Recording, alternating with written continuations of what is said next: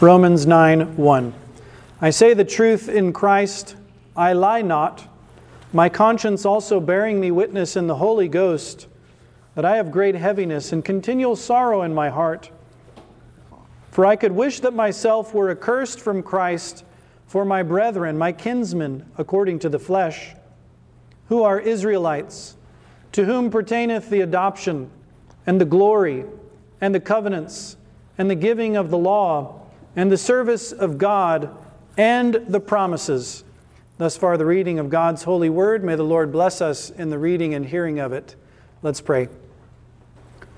Our Father in heaven, we thank you that you have spoken in your holy word, that you have shown us those privileges of your ancient people. And more than that, O God, you have shown us that we have a better covenant with better promises. So help us as we consider your promises this day, that we might grow in the knowledge of God and rejoice in your salvation. We ask in Jesus' name. Amen. Please be seated.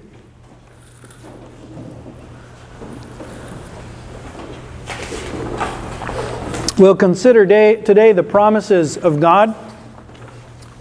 In review of last week, we looked at the service of God, a privilege God gave to the Israelites, pertained to them, the kinsmen of the Apostle Paul, a specific manner of worship dictated by God Himself in the inspired Scriptures. We also saw that this blessing, this privilege or advantage, is something that Christians likewise enjoy. God has told us the manner of His worship in the reading and the preaching and the hearing of His Word, and the sacraments of baptism and the Lord's table, and the singing of God's psalms, His praise, and the prayers offered up as the priests of old offered incense, so we offer up spiritual sacrifices made acceptable by Jesus Christ, the fruit of lips giving thanks to God, and our prayers as incense. We also saw our duty to delight ourselves in the lawful worship of God, to hold fast the apostolic tradition delivered to us in the Scriptures, and to despise and shun all man-made doctrines of worship or of holiness. Now the promises of God. The promises, he said, pertained to His people.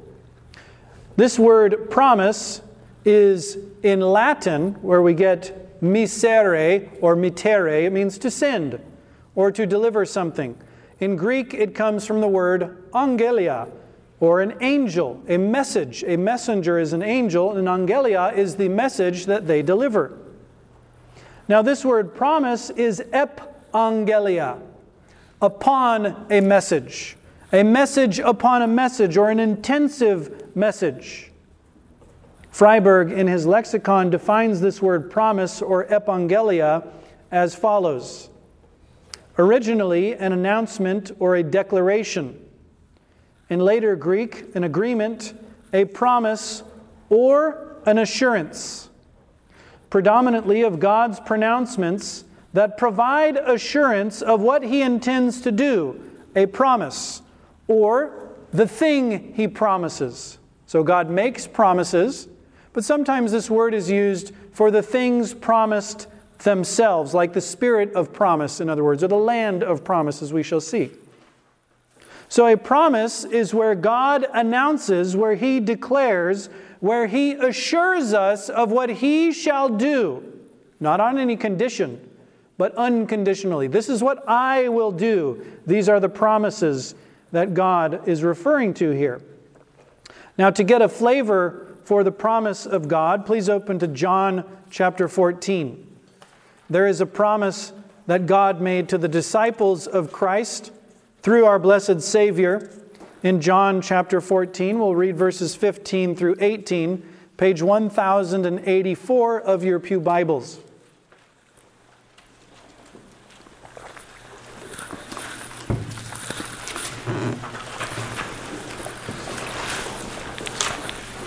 John 14, verse 15.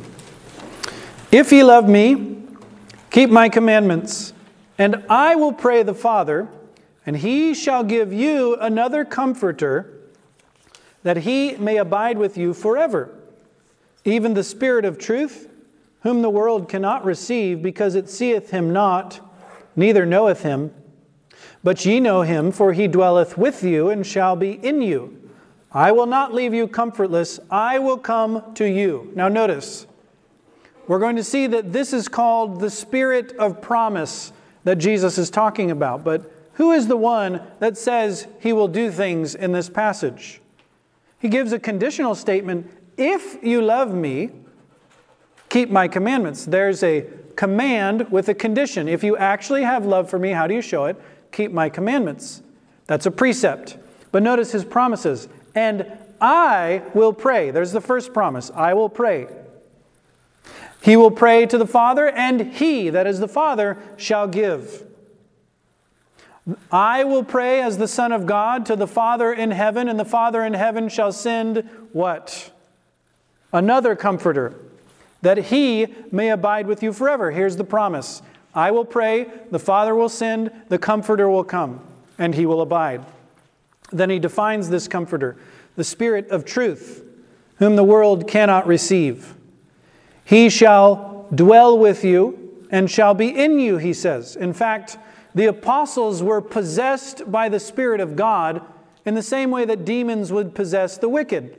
They were ruled over and controlled by wicked devils. They were devil-possessed.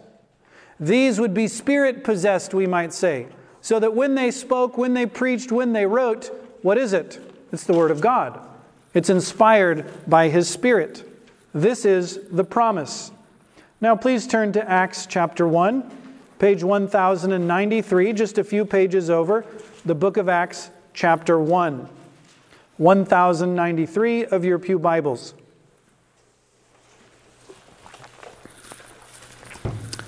Let's read together verses 4 and 5. This is our Lord together with the 11. And being assembled together with them, commanded them that they should not depart from Jerusalem, but wait for the promise of the Father, which saith ye, ye have heard of me.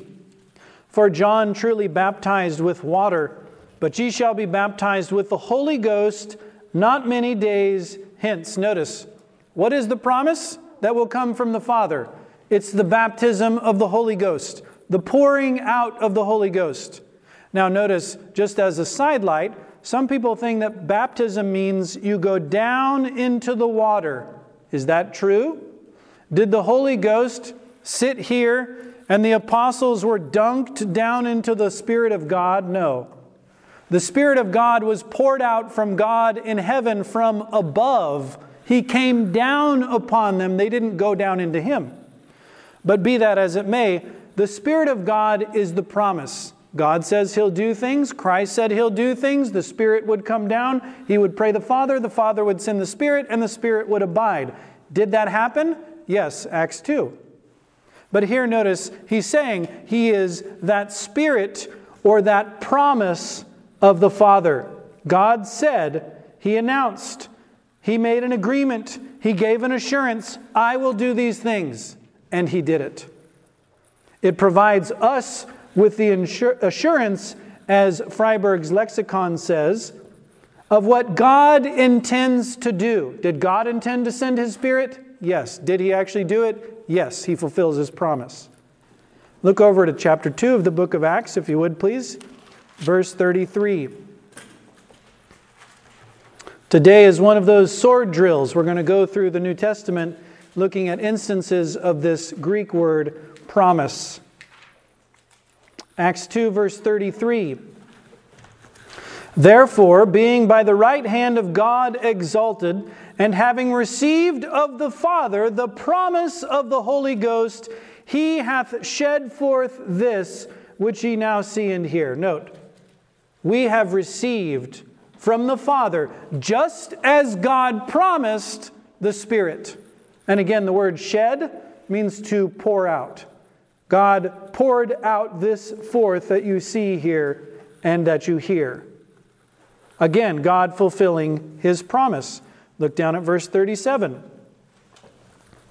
Now when they heard this, that is, that they had crucified Christ and were guilty, now when they heard this, they were pricked in their heart, and said unto Peter and to the rest of the apostles, Men and brethren, what shall we do? Then Peter said unto them, Repent and be baptized every one of you in the name of Jesus Christ for the remission of sins, and ye shall receive the gift of the Holy Ghost. For the promise is unto you and to your children, and to all that are afar off, even as many as the Lord our God shall call. Now here we have something very interesting. He told them that they murdered God the Son, that they were guilty, that they had sinned. And by hearing that, later we'll find with Stephen, they gnash upon him with their teeth and they stone him with stones. What's the difference? Well, in the one case, when they stoned Stephen, their hearts are hardened. In this case, what did God do? Did He harden their hearts by the preaching of the gospel? No. He pricked their hearts. That's like a pokey stick that you poke on your sheep to get them to do what you want. It's an animal that's out of control. You have to poke it. You have to get it to go the way that you want. The prick, they called it. A sharp end of the shepherd's rod to injure if necessary so that the sheep will submit to you. So this is what happened, not to their hearts like we think of the feelings. That's what we think of as the heart. The Bible conceives of the heart as your thinking, as your understanding, as your conscience. We'll see with David, when his heart strikes him after he takes part of Saul's clothing, his heart smote him, it says. His conscience said, wrong. You should not have done that. So their conscience says, guilty. You're sinners. You've sinned against God. And so what is their response? Men and brethren, what shall we do? How can we avoid this judgment you're telling us about? We have sinned, we understand it, and what is the answer? Repent. That is, confess and acknowledge your sins. Turn from your sins in hope of God's mercy in Christ and begin to obey anew, hoping not in your obedience, not in your resolution, but in the merits of Jesus Christ crucified for you. Repent. Be baptized. That is, wash away the filth of your sin in the blood of Christ, sacramentally sealed in baptism itself. Repent, be baptized in the name of Jesus Christ for the sending away of your sins. That's what remission is.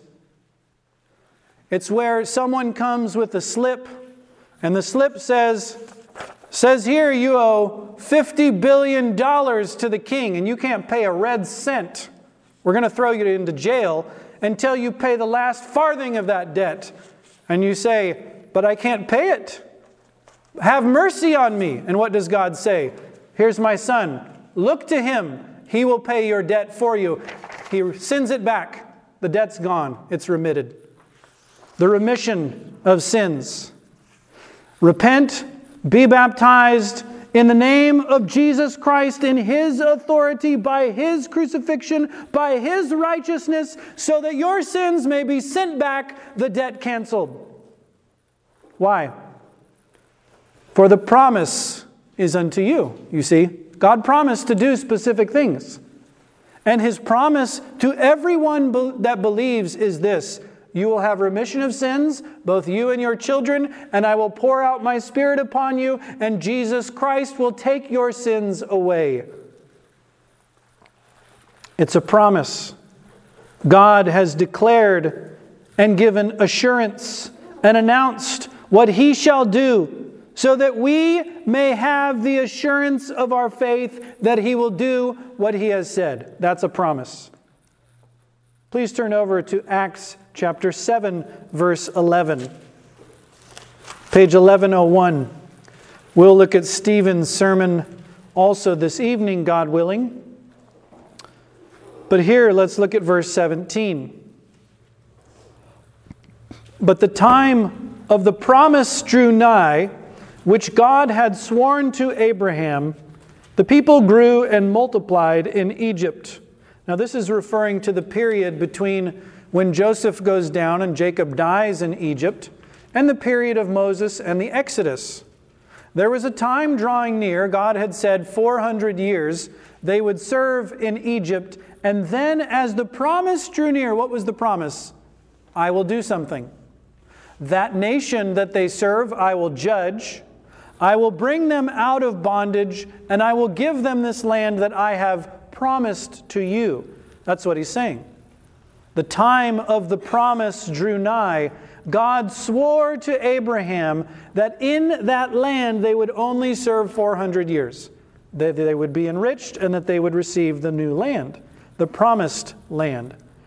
Please turn over to chapter 13 of the book of Acts, page 1111.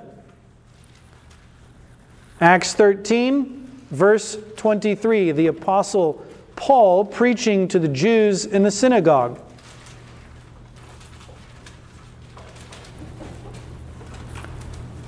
Verse 23, of this man's seed, that is of the seed of David, of this man's seed hath God, according to his promise, raised unto Israel a Savior, Jesus. Okay, God did not merely promise an exodus and a physical land.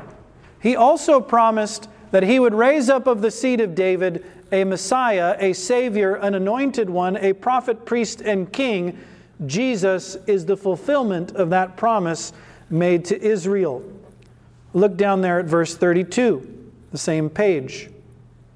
And we declare unto you glad tidings, how that the promise which was made unto the fathers, God hath fulfilled the same unto us their children, and that he hath raised up Jesus again, as it is also written in the second Psalm, Thou art my son, this day have I begotten thee. God promised, and what is the other part of the promise? The fulfillment, the doing, the putting into execution of the thing that God promised. This is glad tidings. This is good news, that God who made promise fulfilled promise. Exactly the same promise that he made, he says in verse 33. God of promise. Please turn over to Acts 26. The book of Acts says much of the promises of God. Acts 26, page 1128 of your pew Bibles.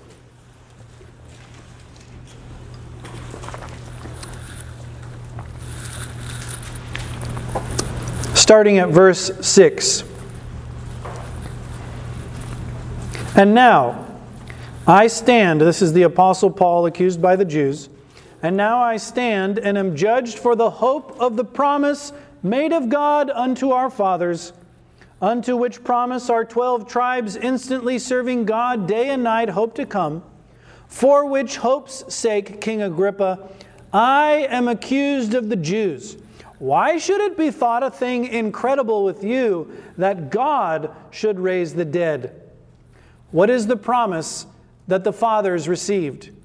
That the 12 tribes instantly serving God day and night in the temple. What is the promise that they hope to have realized? The resurrection of the dead.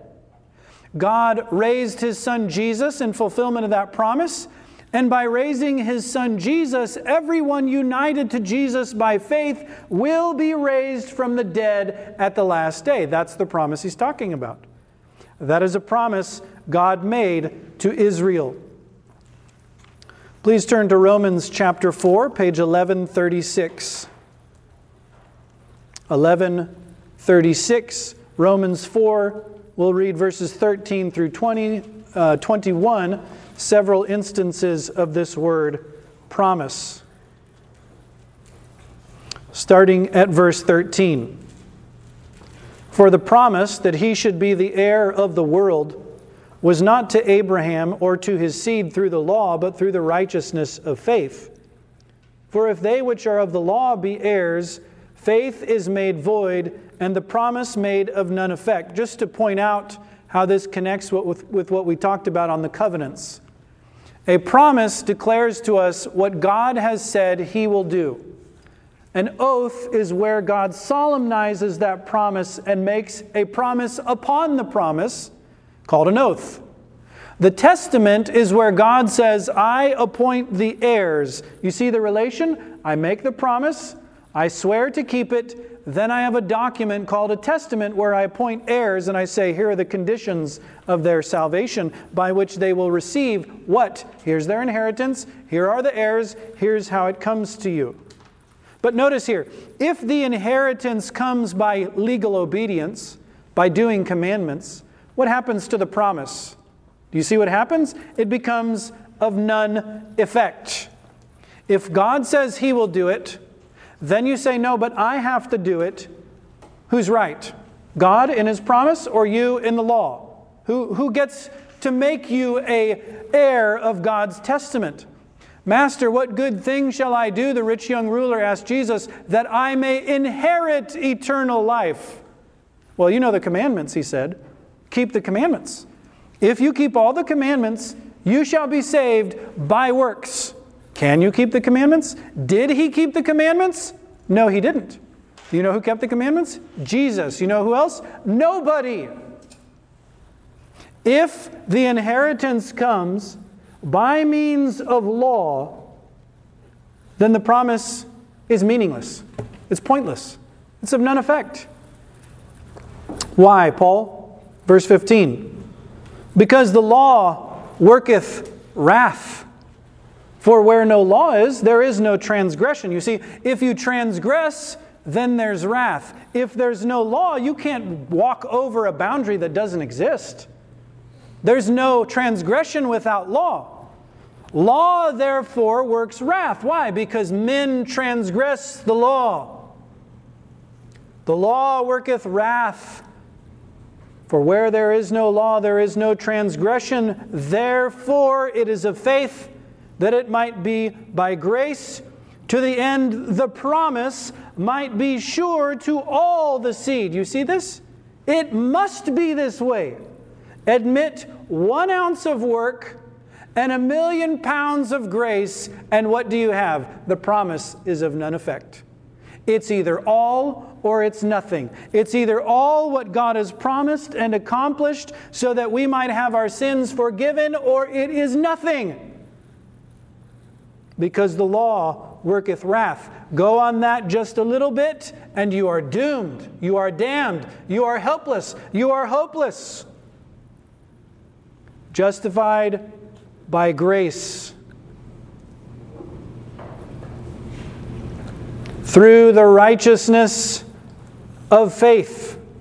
Therefore it is of faith that it might be of grace, to the end that the promise might be sure. If it's by works, is the promise sure? Is the promise confirmed? Do you know that God will actually do it? No, because now it depends on you, the sinful creature. You put your works in there. Will you fulfill your end? Will you keep the covenant, as they say? No, you won't. That's why it's of promise. That's why it's by grace. That's why it's by faith. All you do is believe in Jesus and your sins are forgiven. This is the promissory nature of God's gracious salvation. Please turn over to 2 Corinthians chapter 1, page 1164. Concerning the promises of God, verse 18.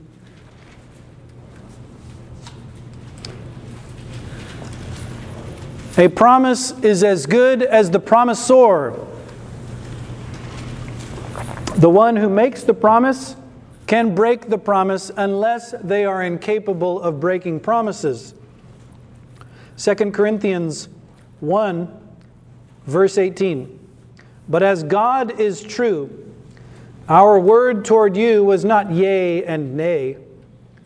For the Son of God, Jesus Christ, who was preached among you by us, even by me and Silvanus and Timotheus, was not yea and nay, but in Him was yea. For all the promises of God in Him are yea, and in Him amen, unto the glory of God by us. Now, the measure of the reliability of the gospel promise is God true? You see that? As God is true, so the preaching we give you is not yea and nay, maybe, maybe not. All the promises of God, any good that He has declared and said and published, I will do this good, It is yea, it is amen in Christ. God, who cannot lie, swore by himself, sent his Son, who is absolutely faithful, and therefore the promises of God are yea and amen in Jesus Christ, to the glory of God who made the promise. Turn over to chapter 6 of the same book, if you would. And again, the promise, as we saw with the idea of covenant and testament, the promise of God and the precept of God go hand in Scripture, but we must properly distinguish as the Word of God does. Look there at verse 14. Be ye not unequally yoked together with unbelievers. For what fellowship hath righteousness with unrighteousness? And what communion hath light with darkness? And what concord hath Christ with Belial? Or what part hath he that believeth with an infidel? And what agreement hath the temple of God with idols? For ye are the temple of the living God. Now notice, as God hath said, I will dwell in them and walk in them, and I will be their God, and they shall be my people. What do we call those things? Promises. God has declared what he shall do, so that we may have an assurance of how God will behave. What shall he do? What will his conduct be toward us? I will dwell in them and walk in them, and I will be their God, and they shall be my people. Now notice, what's the connection between the promise and the precept? Verse 17. Wherefore, come out from among them, and be ye separate, saith the Lord, and touch not the unclean thing, and I will receive you. And I will be a father unto you, and ye shall be my sons and daughters, saith the Lord Almighty.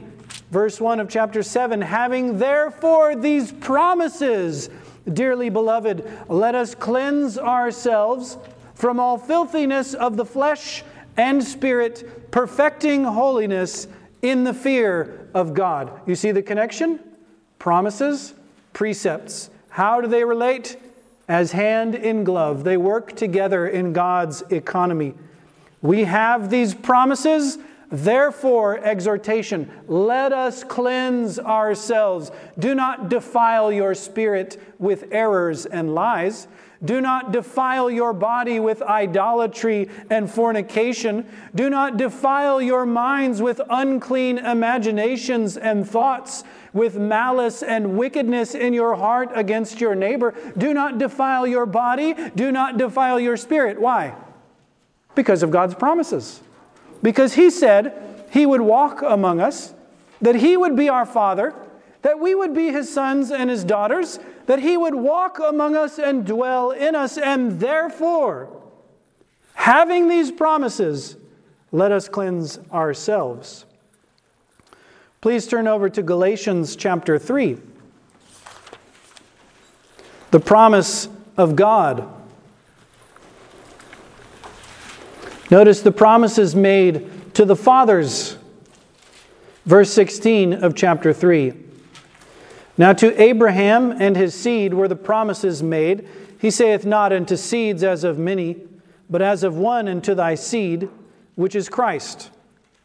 And this I say, that the covenant that was confirmed before of God in Christ, the law, which was 430 years after, cannot disannul, that it should make the promise of none effect. Here's Paul's reasoning. God made promise to Abraham. Then he published the law on Mount Sinai 430 years later. Can the law of God, given by God on Mount Sinai, nullify or push aside the arrangement God made with Abraham? It can't. It cannot annul it. God already entered into the testament. He already swore with an oath. He already made the promise. It will be fulfilled. Verse 18. For if the inheritance be of the law, it is no more of promise. But God gave it to Abraham by promise. Wherefore then serveth the law? It was added because of transgression, till the seed should come to whom the promise was made, and it was ordained by angels in the hand of a mediator. Notice here, the promise of God ordained until Christ should come, to whom the promises were made. Here note, God promises He would do a thing, that He would be God to Abraham, that He would send His Son, that He would raise Him from the dead, and that through Him remission of sins would be preached among all nations. Please turn to Ephesians chapter 2. Ephesians chapter 2, starting at verse 11, page 1180 of your pew Bibles.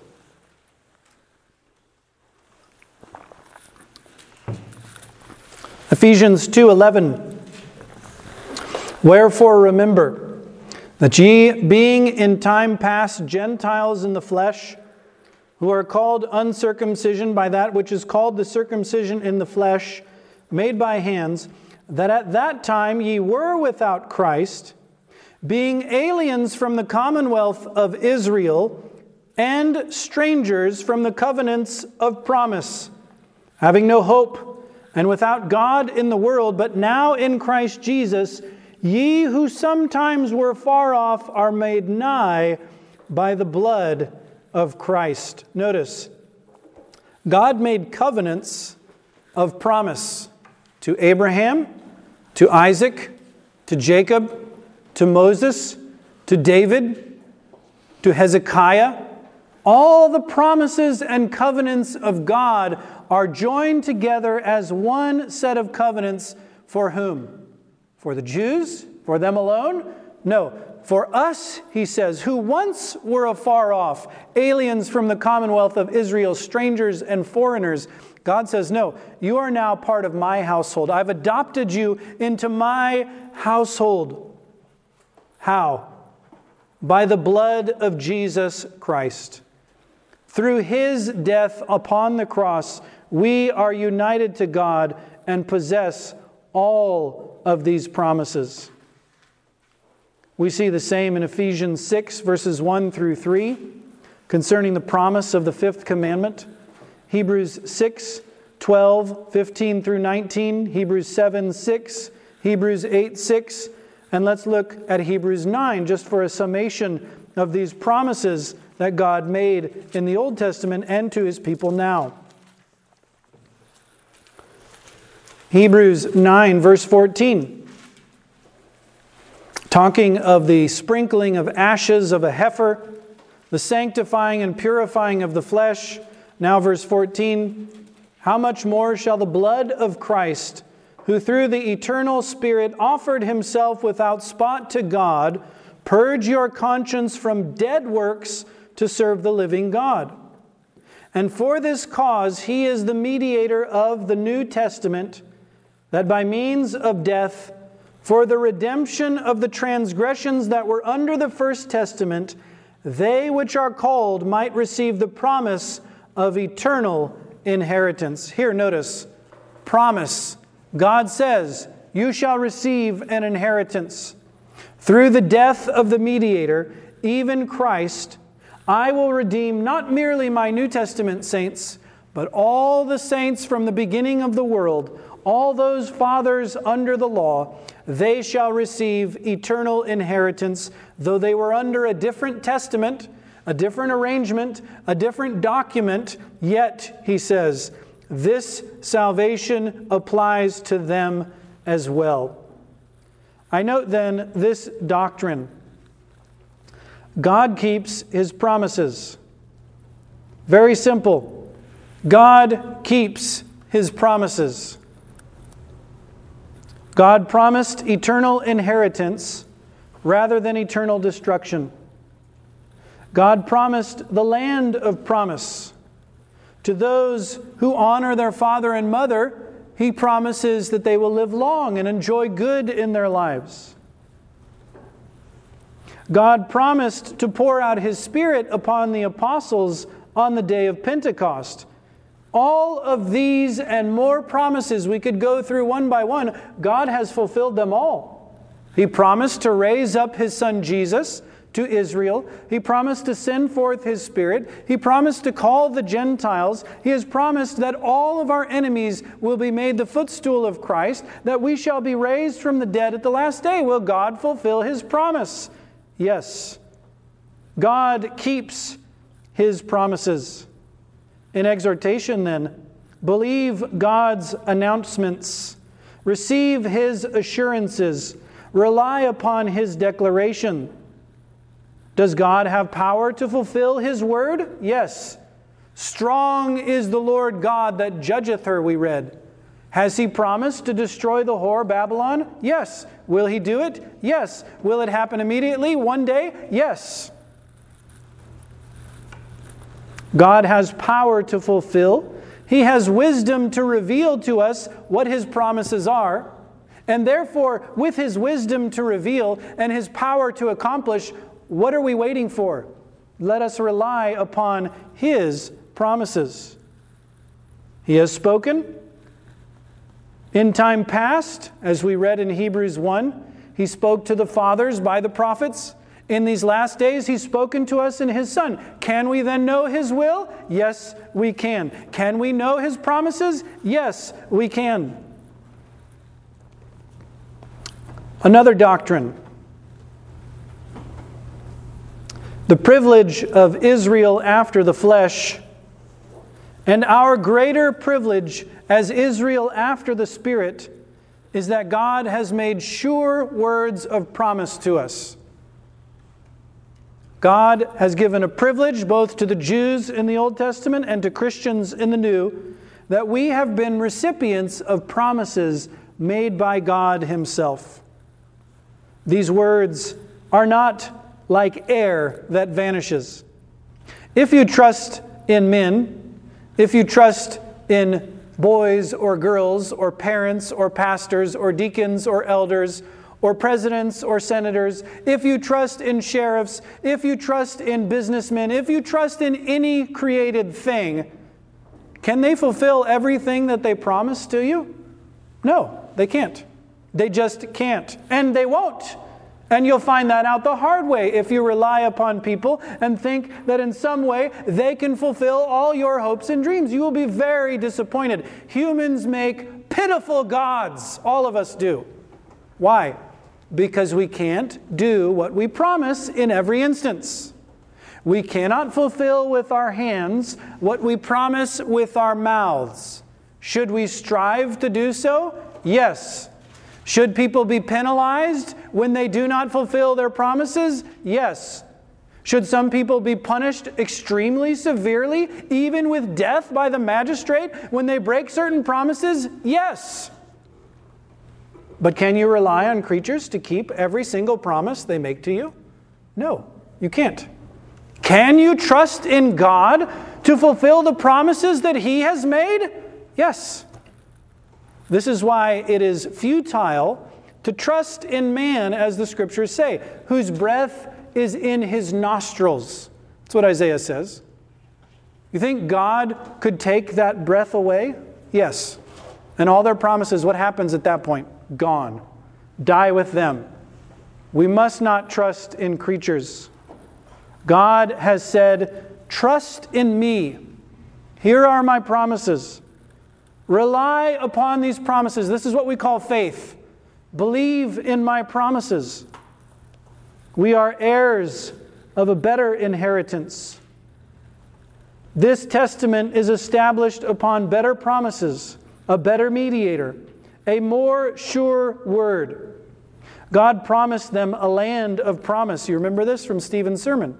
The promise was going to be fulfilled. The land was promised to them. Did God fulfill it? Yes, He did. What does God say we shall inherit?